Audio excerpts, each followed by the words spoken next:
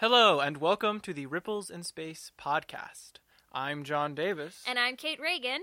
And we're very excited to have you here for episode 3 of our Flash Fiction podcast. Woo! Episode 3!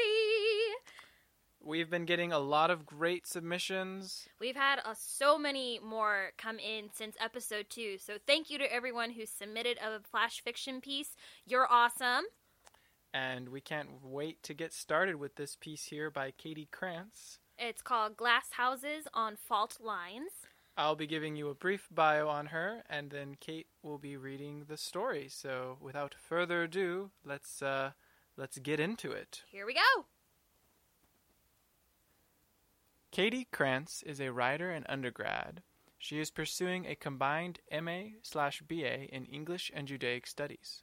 Her work can be found on sites such as McSweeney's, Ink and Voices, and the Tulane Review, among others.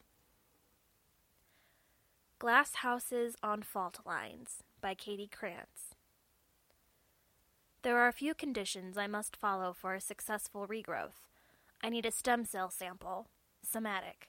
Otherwise, I cannot ensure a perfect match. Half of the money needs to come up front, the other half after. No gifts or tips. Cash only. You must have exhausted all other medical options. This is a last resort treatment. The most interesting part of a home is the vulnerability that shows itself in design. Today, fault lines tremble beneath a glass house. My clients chose this location on a hill between tectonic plates, just as they chose to have a son despite testing positive as carriers for cystic fibrosis. The entire front of the house is glass, revealing a modern living room and minimalist dining room. The interior smells like window cleaner. The California brush fires can't get us up here, Mrs. Ramirez explains. She offers me a plate of cookies. Her hand trembles as she holds it out. The shaking knocks an Italian wedding cookie to the floor. It shatters. The view is just incredible, says Mr. Ramirez. He gestures to the dining room's glass wall as he kneels to wipe up crumbs. They stare at me intently, wide-eyed and hopeful. The tour of their house is so earnest, so warm, just like their feelings for their son. Their eyes dart this way and that as we talk, always returning to the contract on the table. It is already signed and dated. Trust me, I will do my work and deliver him back to you whole in 6 months. They sigh, tasting the good intentions in my words before they are convinced. They slide a white envelope and a small medical sample jar towards me across the glass table, along with the contract. I tuck them all into my briefcase and return to the lab. A look into someone's DNA is their most intimate exposure. Thousands of nucleotides combined in a unique sequence give you a picture of them with no lies, no tainted stories. The gel on the table, markers racing down the algae in blue, paint the only accurate picture of a person. How rare and beautiful it is for any particular individual to even exist. Sandro has returned to his first form, a single cell. Just 46 chromosomes, some organelles, and a delicate membrane. Pure, untouched by this world. With a micropipette and the right enzymes, I change him. We're going to patch you right up, baby, I whisper, my breath fogging up my plastic spit shield. Sandro jiggles, chromosomes unfurling. You'll be as good as new. Your lungs are going to be so pink and shiny. I shake a tube of transport proteins into the petri dish. They suck his bad genes out like lemonade from a straw. I leave him to grow. Sandro's stem cells, complete with a fresh genetic code, burble happily in their tank. They are sweet, almost endearing like that. Sandro's translucent mass doubles in size as I watch, bathed in his amber glow. They're all so beautiful like this, children growing big and strong in their broth. The whole row of tanks beyond him hums peacefully, backlit and glowing. What a force of nature they are. They are proof that the universe is infinite. Anything can be rebuilt with the right tools, even glass houses shattered by earthquakes. Anything but the complex architecture of a soul. Sandro Ramirez wakes up with his pupils dilated, his eyes still adjusting to the dark of the incubator room. By the end of his maturation, he could blink and look around. He absorbed, but did not process his surroundings. If he had had memories, he probably would have panicked. He stretches out across my lab table. His face is the expression of innocence, unaware he is unclothed like Adam and Eve before the fall. His skin is still soaked in the broth, fresh and unblemished. I do not know the genetic code for the soul. Muscles and organs rebuild themselves, but I could not program a gene to retain Sandro's memories or soul. Sandro's lack of speech did not preclude me from speaking to him. With shortness of breath, I explained his new heart. I wish he could write it down, but he can't hold a pen just yet. He blinks at me, doe-eyed and unafraid. The universe must have been made to be seen by those hazel eyes. I think I understand what it means to be a mother, to create a life. When the cold air hits him as the air conditioner turns on, a noise escapes his lips. I turn it off, and he learns the rewards of speech. We move in this dance for months, until he is trained in both the intricacies of verbal expression and his predecessor's life. He can use buttons. He can identify Aunt Cosima. However, relearning Sandro Ramirez takes longer. He cannot figure out how he likes his coffee, or whether he keeps the sheets on in the summer. His parents will surely teach this to him. With the first reanimation, I wonder if their memories were hidden deep in the woodwork of their minds. I don't believe so anymore. Sandro's last lesson is the courage to start a life. Without courage, he won't be able to learn how to be a son, a nephew. It is hard work for him to rebuild a life shattered like glass.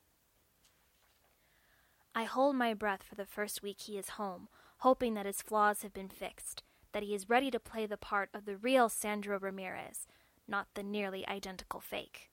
His parents were eager to take him back to the glass house, where his favorite meal was waiting. They nearly threw the final payment at me from across the room before collecting their son. I am alone with the tanks.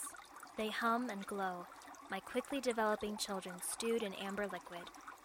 I wish I knew how I like to unwind after a release. She never taught me. I tried wine, a book, a bath. None quite clicked. Today I decided to test out buttered toast, see if I like it. Before leaving the lab, I pat my urn for luck. Our quickly fading time was spent on procedures, on the overwhelming importance of my work. She did not stop to tell me whether or not I like cream and sugar in my coffee, but I'll exonerate her blind side. With the cancer brewing in her blood, she was, medically speaking, a glass house on a fault line, but she did not live without a lifeline. She was smarter than the Ramirez family, cheating death before it could catch her. I think I may like buttered toast. Okay, and that was... Glass houses on fault lines. Which, I have to say, it took me a little bit to realize kind of what was going on at the end with the urn. All of a sudden I was like, wait, no. I was like, wait. And then the way that, you know, the I guess the narrator starts to act starts to reveal that she doesn't really know what she likes, and she didn't really have... and we realize that it's a copy. It's been a copy this whole time, and it just... And so then it's like, was that the copy talking at the Ramirez's house? Like... No, I think it was a copy all along. And that's how I'm interpreting it. I think it was a copy this whole time, that whoever the narrator was, as this doctor or scientist, whatever they are, that they were smart enough to have made a copy of themselves and then drilled them to take on my work. And they just didn't share anything and probably didn't tell anybody. Probably nobody knows that the real one's dead, is my guess. It would have been nice, I guess, if they'd left a book that said, like, you like buttered toast. True. But, like, in the moment, it's like, no. You've got to understand, this is what I do. This is the mission. This is your goal. Do that and forget the little stuff. Probably weren't even thinking about that. I mean, who thinks about coffee and sugar in a time like that when you're recreating, stem cells? It was definitely a very fun story, very interesting, and I really like the little twist at the end. I did too. I got chills. Yeah, that was good.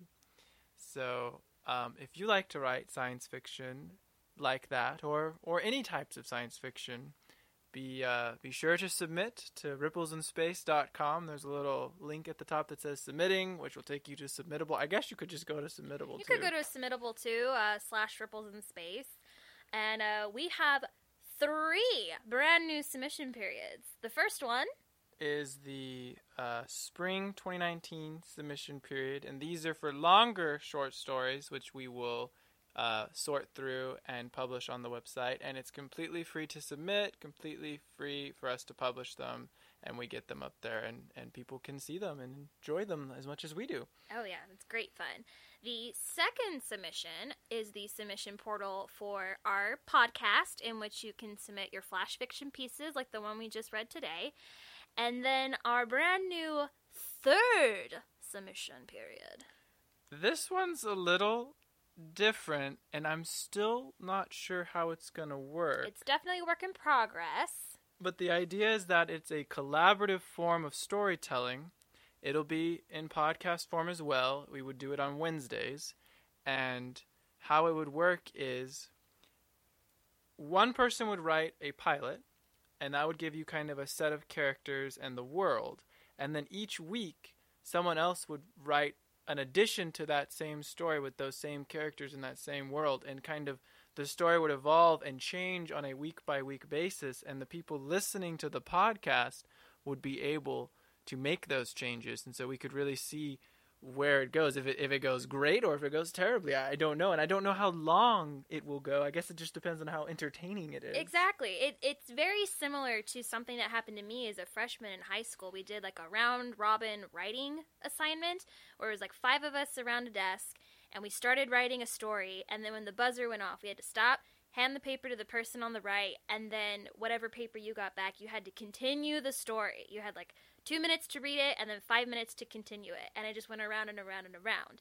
Now with that, of course, you had to have your beginning, middle, and end. But with this one, there's no holds bar. So, hey, this will be really, really fun and really interesting. Yes, hopefully, yes. And so we're right now looking for pilots, kind of a beginning to the story. So if you have one in mind, if this sounds like something you would like to do or to be a part of, be sure to head over to ripplesanspace.com, and all of our details are there, and there is a small submission fee, but the fees that we have, they go toward helping pay for the podcast and for the website, so you're helping us keep running and doing this thing that we really love to do. And thank you all for your support and for sending us your stories, because that's hard to do, because this is something you've worked on and you've thought about, and it's your baby, and now you're giving it to someone else to read, and I've been there, and it's hard, and it's like, what if they say no? So thank you. We appreciate every submission we get. We read every submission we get, and we are very, very thankful for all your support. Yes, thank you so much, guys. And don't forget to follow us on Facebook at Ripples in Space, and on our Instagram page at Ripples in Space. And what else have we got? Right now, just Facebook and Instagram. Maybe one day a Twitter. You never know. Don't cross your fingers. Maybe there's another blood moon. I don't know. Oh, ooh, yeah. That should be coming up in, the next year or two? Yeah, so year or two we'll have a Twitter. Anyway, from all of us here at Ripples in Space, thank you so much for listening, everyone. Cheers from the void. We'll talk to you later. Goodbye.